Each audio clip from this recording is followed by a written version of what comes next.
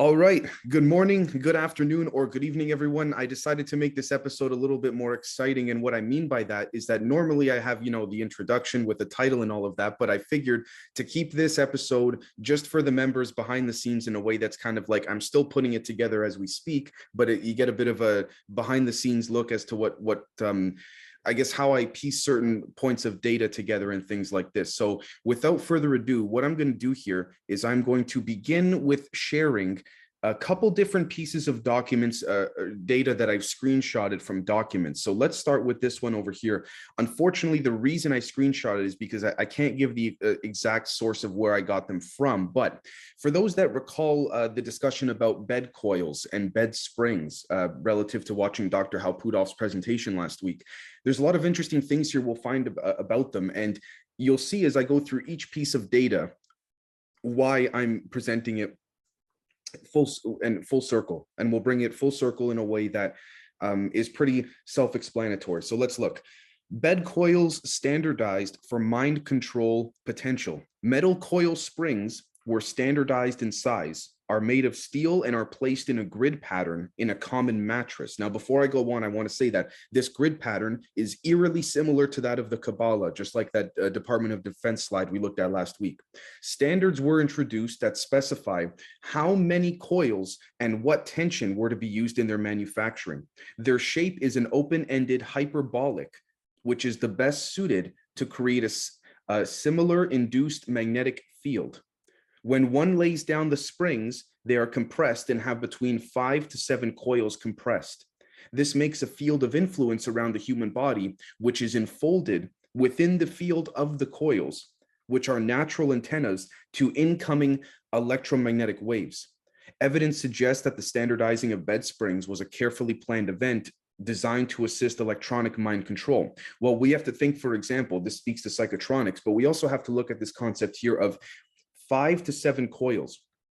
Why is it that it's always in a lot of ways an uneven number, almost as if the final node or the final element of that particular apparatus, in this case the bed coils, needs to be able to be split into two in order to affect the rest of them, in which are evenly parallel to each other. Just like Dr. Pudov says in his presentation, in their modeling, everything moves together, whether, merging the world of the very large and the world of the very small. Now, we can get into what that means specifically, but that's not the point. Now, let's take a look next at this explanation of the Dr. Salvatore Paez UFO Navy patents. And we're going to take a look at this right over here.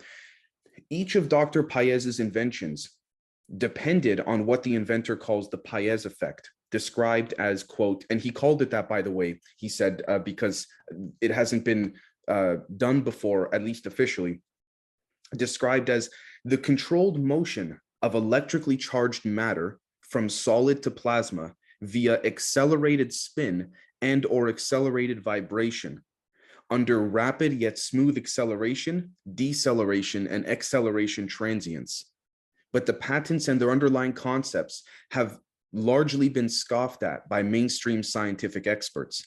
Nevertheless, Paez says his work will be proven correct one fine day.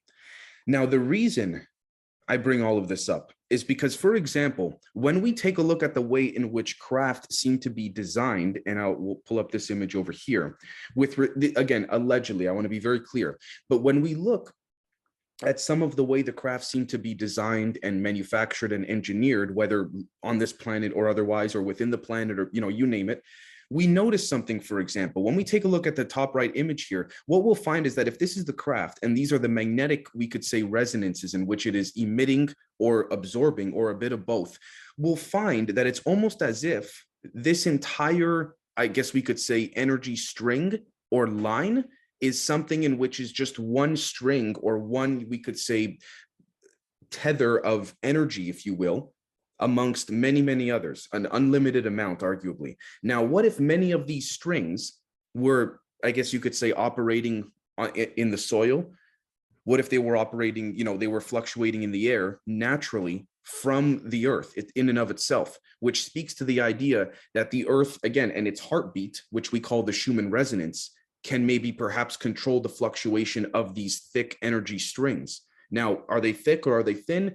Depends where you're viewing it from, if you want to call it that. But one thing is for certain, these crafts seem to be able to ride them the same way that a surfer rides a wave in a certain regard. Now, obviously, that's an oversimplification, but that's the general idea. Now, what's interesting about all of this is that when you look, for example, at the different, we could say, circles and rings here that are shown in the design, it goes back to the Platonic solids. But what's interesting about all of this is that the more, for example, if we were to look at this circle right over here and then draw an outline where my mouse is right across just this particular angle, just a 90-degree angle here, what we would have is what we've discussed and talked about many times before, which is the concept of Pac-Man's mouth, as we've said. Now, for those that are new members, you may not be familiar with, I'll post shortly in a few days, sort of like a members refresh type thing, so that for those that are not familiar, you'll see. But in other words, we're taking here the Platonic solids, and if we do again an outline with where my mouse is, and then we do a connection along the tracing of the curve of the circle,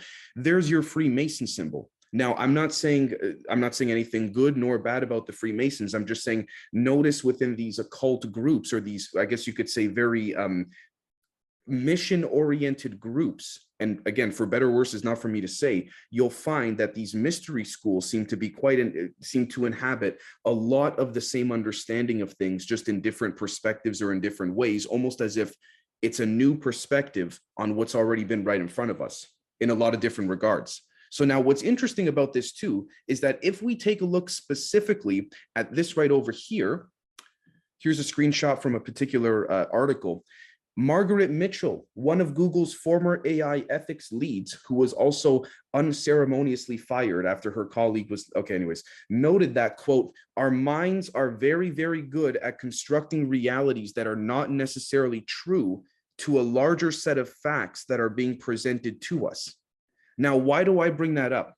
Think about the bed coils. Think about the influence on that. Now, think about the way in which the bed coils and the influence from that electromagnetic pulse, if someone is, has a direct energy weapon or something like this, or even a paranormal being or spirit getting close to them, these coils will, again, depending on the intent of these spirits or of the people using certain weapons against someone, will adjust and fluctuate, if you will, or perturb in a way that can be manipulated to make us think that something is true. But again, we have to ask, to what extent is there truth? And again, it speaks to this idea of, you could say, fractals, the world of the very large and the world of the very small. There are worlds, but are they large or are they small? Depends where you're standing and viewing it from.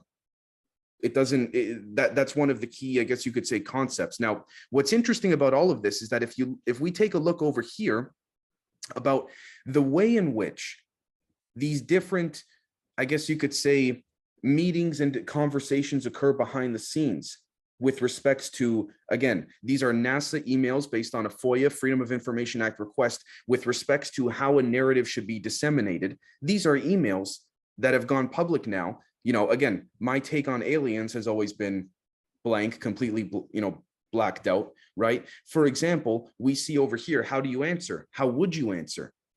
Answer what, right? It's blocked out. Now, if we continue on over here, what we'll find is that I will definitely follow up. We're going to put Ravi through a murder board, asking every possible weird question we can think of related to aliens. Again, if it's such nonsense, why is it that such individuals in such positions are basically running, you could say, practice sessions for when their representatives and people speak to the media? It doesn't make any sense. So clearly there's a there that's right under our noses, but at the same time is creating a situation that is trying to get our local environment to then convince us that all of this, I guess you could say, would be complete nonsense. Now, I'm not saying to believe just blindly, but sometimes the most simplest things give rise to the most complicated issues, and one needs to go back and look at the most basic fundamentals to realize where it came from. Because if you can see the source of the problem in which it came from, you can then build upon that in a sort of whether in a mental way, in a visual way, or anything like this. Now, what's interesting too is that when we go through some of these emails, we'll also find as well that it's completely blacked out, but they have found megastructures. Where? Definitely not on Earth, but we don't know because it's been completely blacked out. So it's interesting to see that there's constant, again, obfuscation of something that is supposed to be quite simply, easily dismissed. Now, what's unfortunate or fortunate, depending on how one would view this, for example, is that if we take a look at some of these other, I guess you could say, for lack of a better term, sources of data and information with respects to, we see right over here, the Large Hadron Collider at CERN and the blueprints and the schematics in which they're built upon. So we see here, this is the surface of the Large Hadron Collider. And as we work our way down, we'll notice there are many different rings beneath them. But what's interesting is that if these rings all lined up, they would make for what the ancients or what our ancestors have called the serpent rope, or in a lot of regards, what many have also theorized to be called a traversable wormhole. Now, it's been speculated by people like Dan Winter and, hypothesized that the quote unquote bad guys, whether human or otherwise, or both, we could say, are trying to constantly create chaos and mess up, for lack of a better term, the timeline, whereas the good guys are trying to restore it. Now, what's interesting about all of this is that when we take a look at some of the different schematics of the blueprints of CERN and the Large Hadron Collider, we find that, again, it's moving in what we could call an angular momentum via angular acceleration, which is, again, fancy way for saying very basic things, around rings that seem to be infinite. And the question becomes, where do they disseminate or go to? Well, if we take a look at this right over here, notice something here about this particular photo, folks. Notice that you see the red beam dump shoots out this way, the red shoots out this way, and the blue shoots out this way. And then there's nothing on this side, but the blue does shoot out that way. Almost as if, again, this beam dump is disseminating across the natural ley lines some of the different, whatever has been induced within a particular session. Whenever they say they boot up, Large Hadron Collider, if we look all the way back at 2011, we'll find, Project Rainbow, they claim to have opened a portal. Now, what's interesting about this is that if we look at the big picture of the way in which the craft we just looked at, the schematics, the sketches, the Large Hadron Collider blueprint at CERN, right? In addition to some of the, we could say, items and objects found in what dailymail.co.uk has reported on with an underwater strip club, which has since been abandoned, you'll find that each and every time it comes back to looking like what's been known as the wave gene. Right? Now, what's interesting about the wave gene is that if we see here, again, according to bionitty.com, oh, 1 second, folks, sorry about that. We see here, the wave gene is a hypothetical or esoteric concept, kind of like, again, they call it hypothetical or esoteric. I would respectfully push against that. But again, at most, to validating its legitimacy in the public domain, they'll say it's junk DNA, at most or at best. Is a hypothetical or esoteric concept, a type of gene, a DNA sequence that is capable of sending or receiving in DNA sequence specified manner biological signals in a form of electromagnetic wave patterns. The existence of wave genes has not been experimentally discovered so far. I would beg to differ. The concept has been promoted and publicized by Russian unconventional scientist and entrepreneur Petr Gadiaev. I think I butchered that, forgive me, but his teachings about wave genes have not found acceptance in general science, which is illustrated by the fact that his writings are published only outside of academic literature. See this right here, guys? His teachings about wave genes have not found acceptance in general science, which is illustrated, basically means it's showing, because of the fact that his science is published outside of what they're calling science. They're basically saying his work is not legit because it's not legit. It doesn't make it. That's basically what they're saying here. Now, the surface level analysis of this as well, we have, as average, as citizens, we're assumed to have good faith in the systems that as taxpayers on a global level, arguably, contribute to. But arguably that is the, I guess we could say, unfortunate shortcoming right off the bat, right? The intentions are not well, unfortunately, in a lot of regards. Now, the reason I say that is because, again, if this is all hypothetical, then when we look at Gilles Riviere, who's a PhD, and his 12-strand DNA paper, what what are we doing here in terms of what's legitimate and what's not?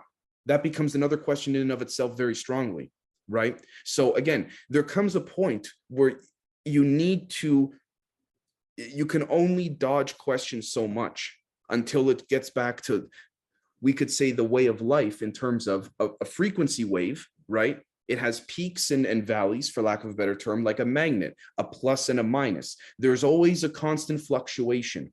Now, speaking of fluctuations, what's interesting about all of this is that if we take a look here, Bloomberg.com, Adderall shortage worsens as Novartis reports new supply issue. Now, let's look at the really big picture here, the very big picture. If you were someone or something that was controlling a cycle or a system of supply and demand, food, drugs, agriculture, very basic things that we as humans on the surface have considered to be a standard in everyday life, so to speak, with respects to survival and economy and all of that, what would you do? You would create a little bit of a shortage here, a little bit of a shortage there, a little shortage with drugs, little shortage with food, things like this. And then slowly but surely, what you would disseminate in pulsated forms from the Large Hadron Collider. Again, this is hypothetical. I'm not saying this is what is, but you would essentially disseminate in pulsated forms energy beams that would then harness the magnetic fluxes naturally that the Earth's heartbeat gives off that we looked at previously. And those beams, arguably, or we can call them information packets or things like this, would ride those waves, for lack of a better term, and essentially go wherever they've been manipulated or directed to go. And within those, we could say data packets, you can have what we would call paranormal beings. I mean, you name it, which speaks to this idea of this right over here, magnetotelluric arrays, iris.edu, the Incorporated Research Institutions for Seismology. We see over here, IRIS has partnered with Oregon State University to collect regional magnetotelluric, we see surveys across the contiguous United States. Now, basically, this has all of these instruments that are used to detect these arrays, right, are owned by the National Science Foundation. The same people that seem to be controlling in with respects to, the many different, we could say the subgroups and committees of the National Science Foundation, Department of Energy subgroups and elements and things like this within there. What we'll find, however, is that it comes from the same control group. So as you're creating shortages for people who now have, unfortunately or fortunately, not for me to pass judgment in this presentation on, have been attached to pharmaceuticals, to suddenly go through this type of withdrawal, while we see, for example, looking big picture, such findings are coming out in terms of all of this these underground strip club cities. And it's like, okay, so we look at the big picture of the way things are going. We then see, for example, here, electricautonomy.ca, VinFast releases battery leasing price plans for Canadian customers. Long story short, what we're looking at here is essentially you buy the car, but you rent the battery of the car. And you pay a monthly rent like you pay Netflix, essentially. Now, what would be causing this shift ultimately, right? So if you have, for example, every form of your life has been infiltrated, for lack of a better term, with the bed coils, with, for example, trying to influence different forms of data with weather to influence basically how someone even eats food.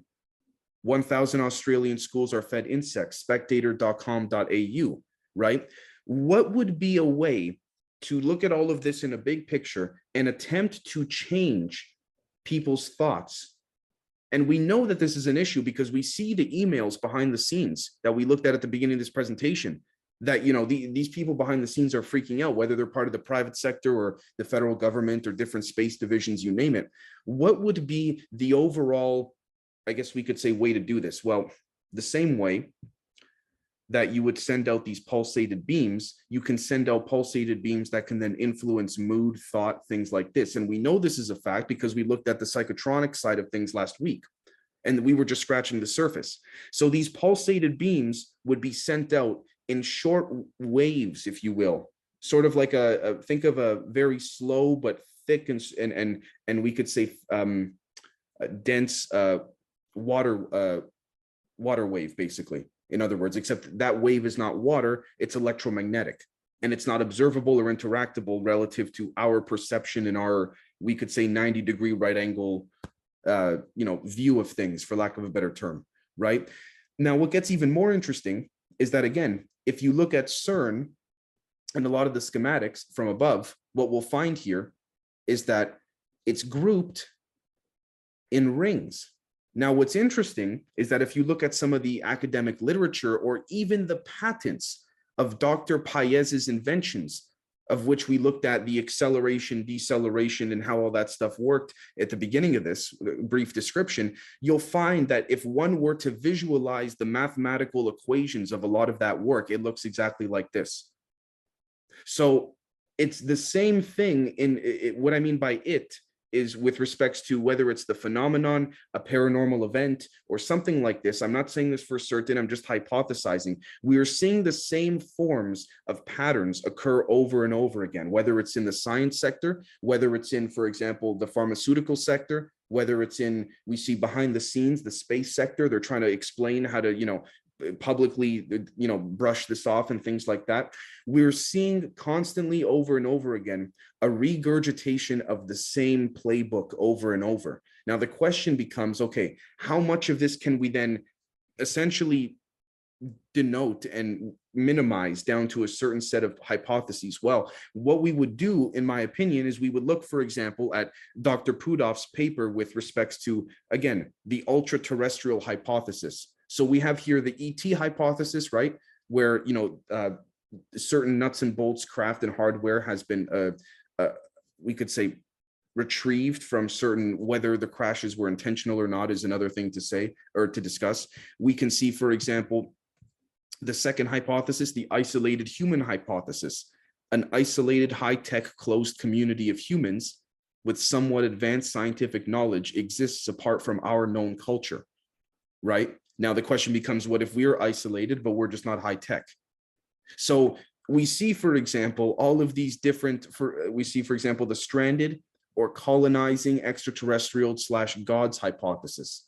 If we do not know outside of our limited realm of experience and understanding what anything else other than what we've been shown and understood and observed is and are, then who's to say what is or isn't a god or some type of, we could say, again, totally deceitful, but quite convincing to many people, especially when you're sending out pulsated waves and things and different forms of data packets, rather, excuse me, from CERN, which just so happens to have, again, major synchronization of both geomagnetic anomalies having to do with magnetotelluric arrays that have been detected by the National Science Foundation.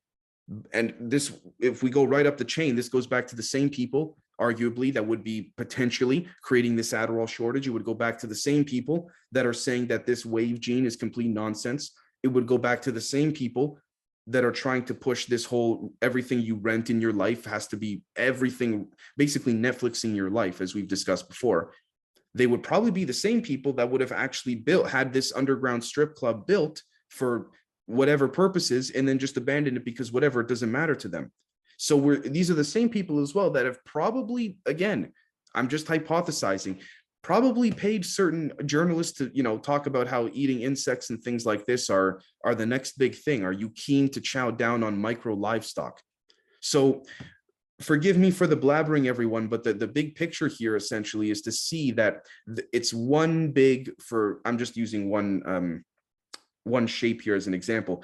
It's one big ring of motion that has then sort of like a slinky been stretched out to different, we could say, parts of events that are then jumping between different layers of that ring, which just so happens to be as well the CERN symbol. I don't know if they have it here, but again, at the end of the day, we see arguably that this schematic as well, if we were to draw an outline between Alice, the Large Hadron Collider, and the base ring at the very bottom, there's your triangle.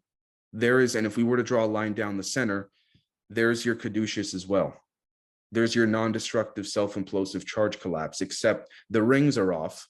They should be, I would say that the middle one should be lined up more to the center, but you guys get my gist. So again, if anyone were to look into as well, even in the literature of hypothesized craft, particularly literature out of Latin America and Eastern Europe, not from the West, you'll find that a lot of the craft and their gravity, we could say engines, for lack of a better term, are designed very similar to things like this, very similar to shapes like this. It's rings within rings. So thank you, everyone. I'm going to stop recording, and we'll continue chatting for those that are on the call.